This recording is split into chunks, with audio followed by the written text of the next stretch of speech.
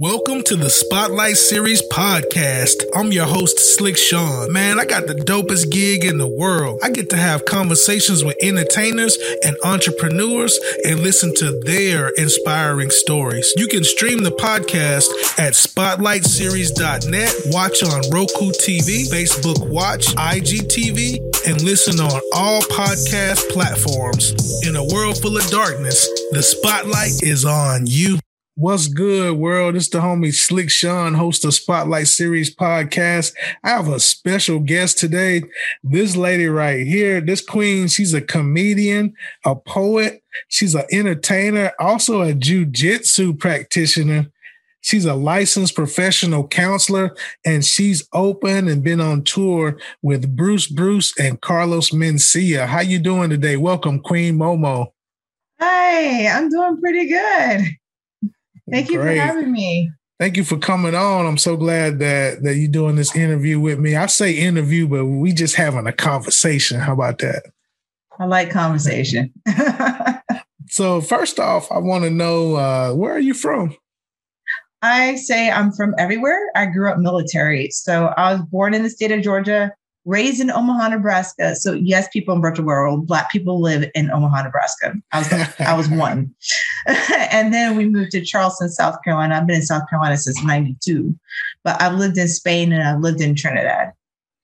Oh, okay. So well-versely traveled, I see. Oh, you've been a little bit everywhere. A little bit. So how long have you been doing comedy? I've been doing comedy going on next April will be 5 years. Oh, wow. So how has the journey been? Oh, wow. The journey's been amazing. I never, ever thought I would ever be doing something like this in my entire life. I want to give a shout out to my friend Josh that actually introduced me into comedy. He's like, you're a funny girl. You should do it. And the first time I ever wrote a joke, I cried because I didn't understand how to write a joke. But it's been a growing experience. I love it. Yeah, super cool. I remember it gives me flashbacks of a time where I did an open mic comedy. I think I did it maybe 3 times, I want to say. I was pretty brave. It was an open mic in my city. I was living in Huntsville, Alabama at the time. And I would go to these open mics and I just would kind of like get my little set together and I would get up there and it was during happy hour. So most people was just there to have drinks. So I would get a few laughs here, but I was like, oh man, this is tough. Like I've done acting, I performed hip hop. I've been in all kinds of other stuff performing, but comedy, whew, that is some pressure. So I got to commend you for doing what you do. Oh, thank you. I actually think poetry is I think I'm more vulnerable in my poetry. I think poetry is harder.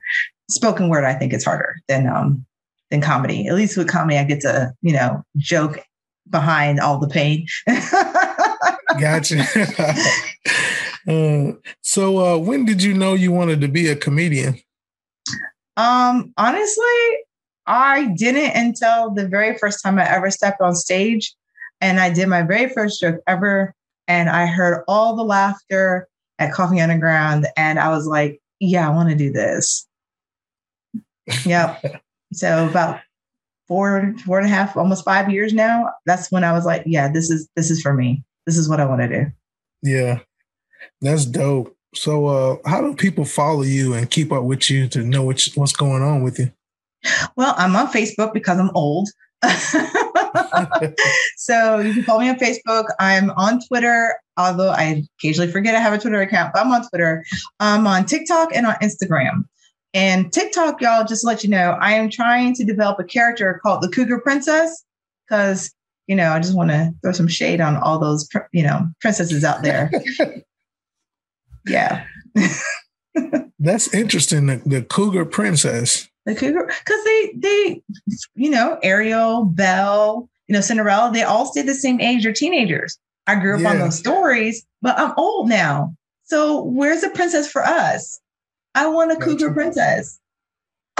That sounds interesting. I looked at your TikTok and I was like, whoa, she got a lot of material up on here. So that's dope that you're doing the TikTok thing. So how often do you TikTok? Do you have a schedule or you just kind of go with how you feel? I kind of go how I feel because of my day job.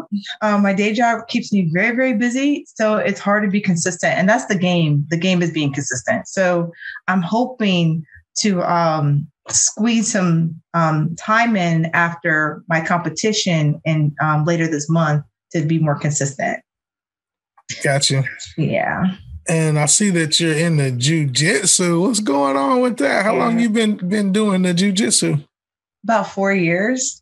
What? Yeah. So I actually trained with the UFC gym here in Greenville, South Carolina. I saw that. And the competition I actually was speaking about is Jujitsu. It's my very first competition. And so, yeah, I've been training since 9 a.m. this morning. So I if we were face to face, I'd be like, please, excuse me if I smell, but virtual is great. You can't smell me.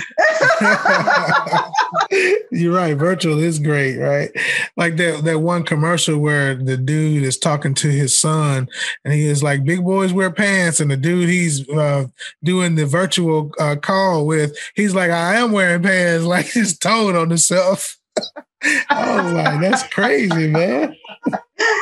So have you ever ran into any hecklers? I know that's like a thing in the comic world. Have you ran into any yet? Yes, I have. As a matter of fact, I will never forget this one woman. I was hosting a show and this woman, she was tall like an Amazon. She just stood up and she was upset, talking about she didn't get a chance to order her chicken wings. And she had this little guy with her. He was probably tall for his height, but she was really tall. And, he just looked so pitiful. And she just stormed out of the Comedy Zone and it got really awkward. And so I just called it out. I was like, I don't know about y'all, but that was really awkward. So that kind of saved the audience there, just announcing what was awkward. But I'll never forget that one. And then we had another one. Oh, God, like this one tried to approach the stage. I was like, nope, we're not doing that. Because I remember what's been happening. Like, in Colombia, one of the comics got attacked by an audience member. I was like, we're not going to do that. We're not doing that. But yeah. So, but most of the time, people know why they're there. They're there to have a good time and laugh. So very rarely I get a heckler when I'm on stage. But of course, the more I travel, the more I do things. They're going to be people that just think they're important and they can add to a show. But, right. People don't take it so serious. It's just jokes. That's why you're there, right? Exactly. We're just here to have a good time, talk about the obvious. Yeah. So where do you normally draw your material from? Is it just from life experiences, what you see, or do you have some script writers in the background somewhere? I wish I could afford a script writer. No. It's just from personal life experiences. Like people who go to college and spend a lot of money and they're like, why did I spend all this money? I'm a mental health therapist, so I pull from all kinds of stories.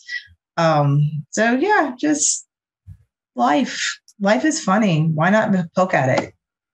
Yeah, and I see that you're a licensed professional counselor. I'm sure that you have many stories to tell. Not like you're telling your clients info, but I'm sure you got a lot of funny stuff that you hear, and I just can't imagine. Yeah. I work with children, so I actually have a set about that. There's working in the field that I work in. I was like, I realized there's two types of kids out there. You have children, the polite ones, and then you have churn. And that usually gets the audience kind of laughing. It's because I'm like, which one do you have? And one of them was like, I got churn. I was like, see, that's why you're here. Right. So totally. Yeah. Make fun of the obvious. I had a 10-year-old client teach me how to use TikTok. So, it's just things like that. Yeah. A 10-year-old. This is why I talk about the life. It's funny to me. I had a 10-year-old teach me how to use TikTok. Right. And then it brings me to mind, in the future, we're going to be hiring our social media managers a whole lot younger. Mm-hmm. Like about 12 or 13, you can be a social media manager because they got all the time in the world. Think about it. I know, right? Yeah. It's crazy. It is. So tell me one thing about like your favorite comedian. Who's some of your favorites or people that you looked up to? Honestly, one of my favorites is Dave Chappelle. Like he's like a genius. So he had this one special where he just randomly said how good he was as a comedian, did a random punchline, started talking about stuff, and then ended up using the punchline. I was like, that is genius. I was like, oh, I never thought to do that. You know, so he's definitely on the top. I kind of like how Wanda Sykes is kind of like, I like her attitude. So she's a good one. But I will say, like, before Kevin Hart sold out, like old school Kevin Hart, I like his material a lot. So those are some. And of course, Richard Pryor.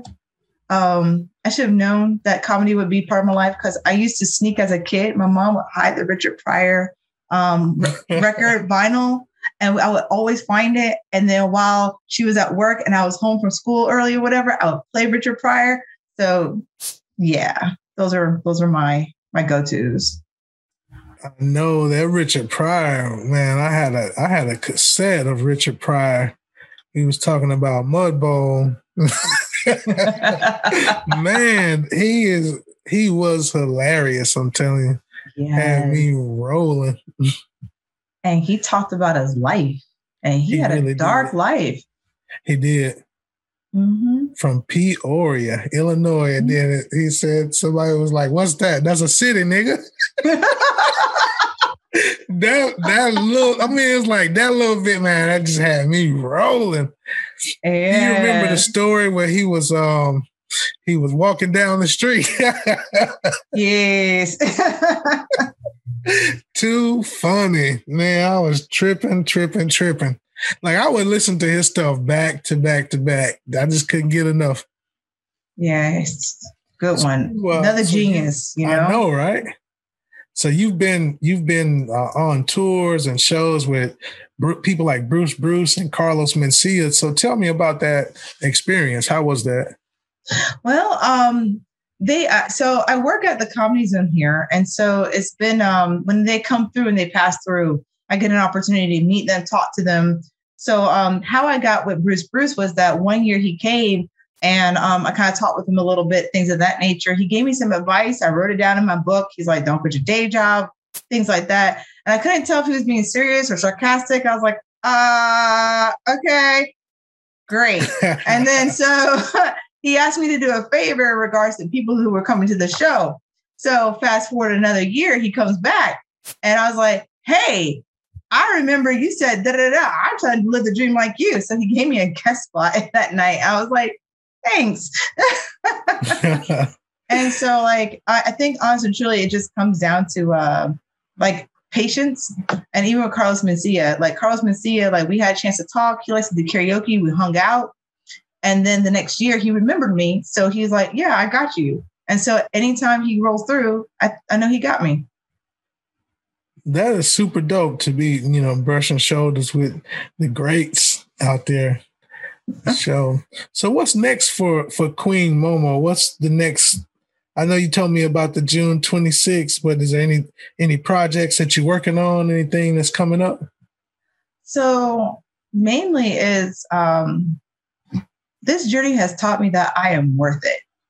I am worth risking and going for my dream. So what's coming up next for me is I've started doing some acting gigs because I feel like that's a skill set that would only just enhance my comedy.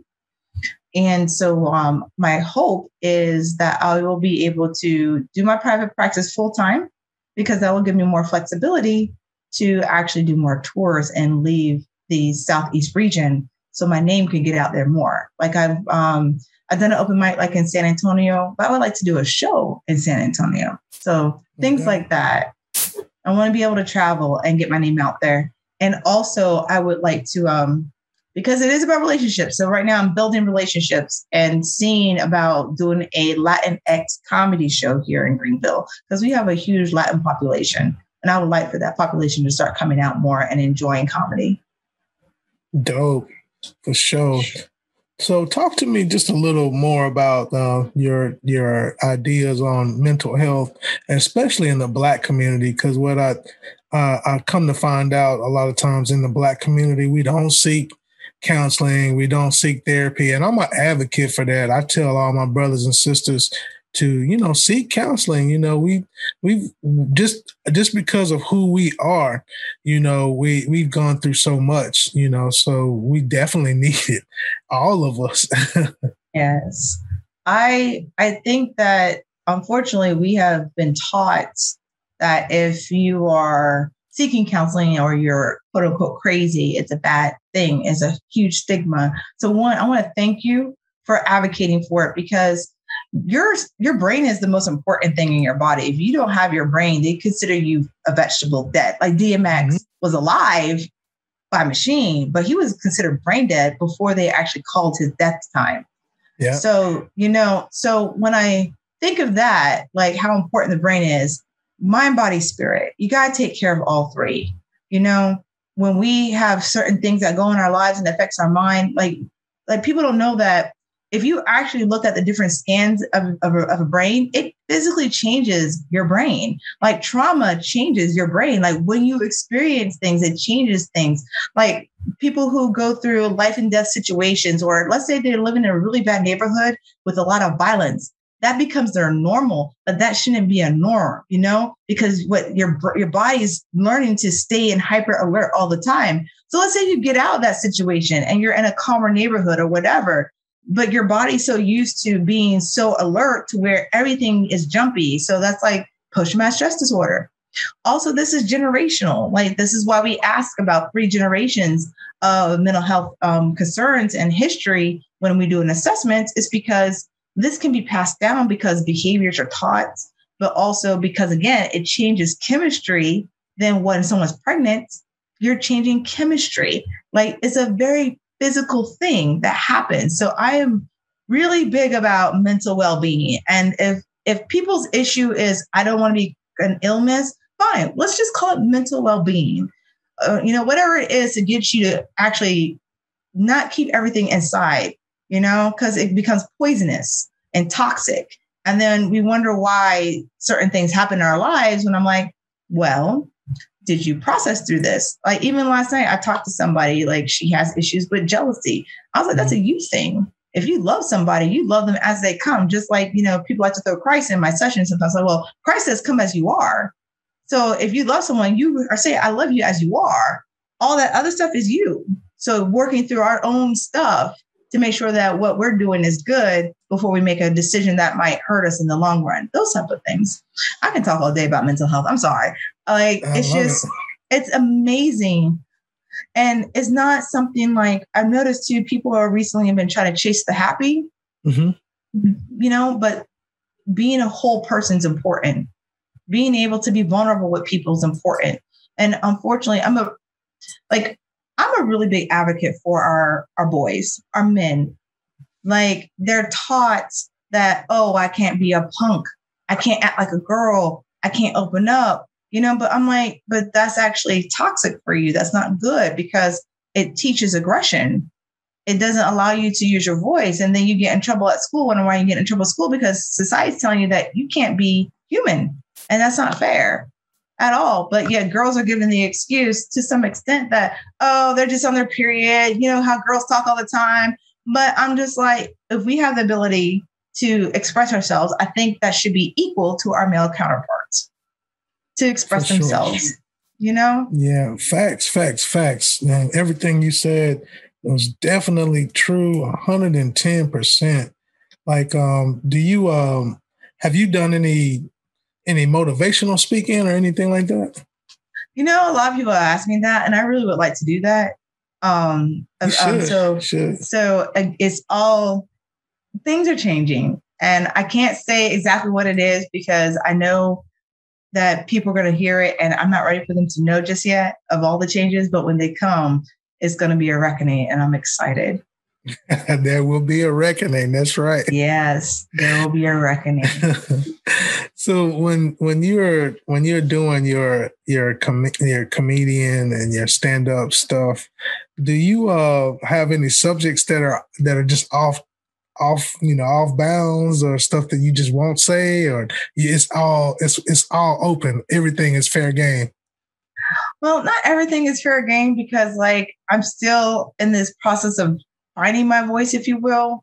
I don't really do vulgar comedy because I'm uncomfortable doing that kind of stuff. Like, off stage, I might talk about all kinds of stuff, and be very sensual and, all that good jazz. But when I'm on stage, I try to be relatable as much as possible, show like an open door to, things I think that we all can kind of relate to, so that the audience feels like they're being pulled into a good story. Yeah. So for me, like, I talk about life experiences in college, and, I talk about, thank God that parents exist, because I don't want those things. Like, that's the best birth control ever. Like, they're parasites. Children are parasites, if you think about it. I mean, the umbilical cord, all that stuff. That's just a definition of a parasite. Who wants that? So I talk about these type of things. And recently, I've been working on a set in regards to my jujitsu. So yes, I love jujitsu. When I talk about it, it's like the one place you can go and experience the CDB without catching a charge. Like, it's right. It's a wonderful experience. And those who are kinky out there, you want something that is in a safe space and you can get choked out and know that if you tap out, you're okay. Like, oh man. So I'm working on those type of things, expanding a little bit. Kind of the jujitsu stuff is kind of hard because not a lot of people know all the terminology and things like that. So I'm trying to figure out how to break that down into common terms that people can join me on that ride and that journey. Yeah, I can't wait to see that material, and I know other people are going to enjoy that as well. So, do you have any words of inspiration to tell, up and coming comedians or just entertainers in general that's trying to get themselves out there and fulfill their dreams?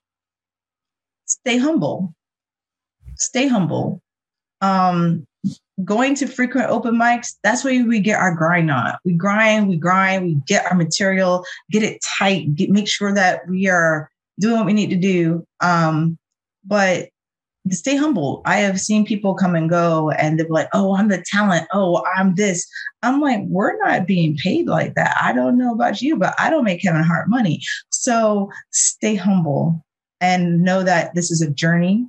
It is your own journey. So one thing that I realized I had to stop comparing myself to other comics out there, because I would beat myself up.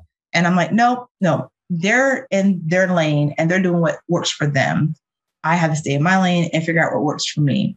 And what works for me, then I have different mentors around, and they're like, once you have your voice, your audience will start looking like you. So I'm waiting for that day where I'm traveling around and the audience will start looking like me and they're going to try and follow me. And then that's when I realize I've somewhat arrived, So yeah. I think that's the best thing I can do. And also, those of you out there that are this is across the board. This is a great therapeutic intervention. But if you truly need therapy, it does not replace therapy. It's a good intervention, but it does not replace the necessary needs that a licensed professional can help you with. So yes, if it's something that helps you get some form of catharsis, please do open mics, things like that, but also seek the appropriate help to go along with it. For sure. So last question, I'm going to put you on the spot a little bit. Why did the chicken cross the road? Why did the chicken cross the road? Mm-hmm. Because they realized they were about to be eaten. That's simple enough, right? Well, look, I want to thank you, Queen Momo, for real, for coming by and stopping through the Spotlight Series podcast. And I just want to let you know, in a world full of darkness, the spotlight is on you. Thanks for watching Spotlight Series Podcast. I'm your host, Slick Sean. You can follow on Facebook, Spotlight Series Podcast, on IG, spotlight.series1. You can stream the podcast at spotlightseries.net, watch on Roku TV, Facebook Watch, IGTV, and stream on all podcast listening platforms. In a world full of darkness, the spotlight is on you.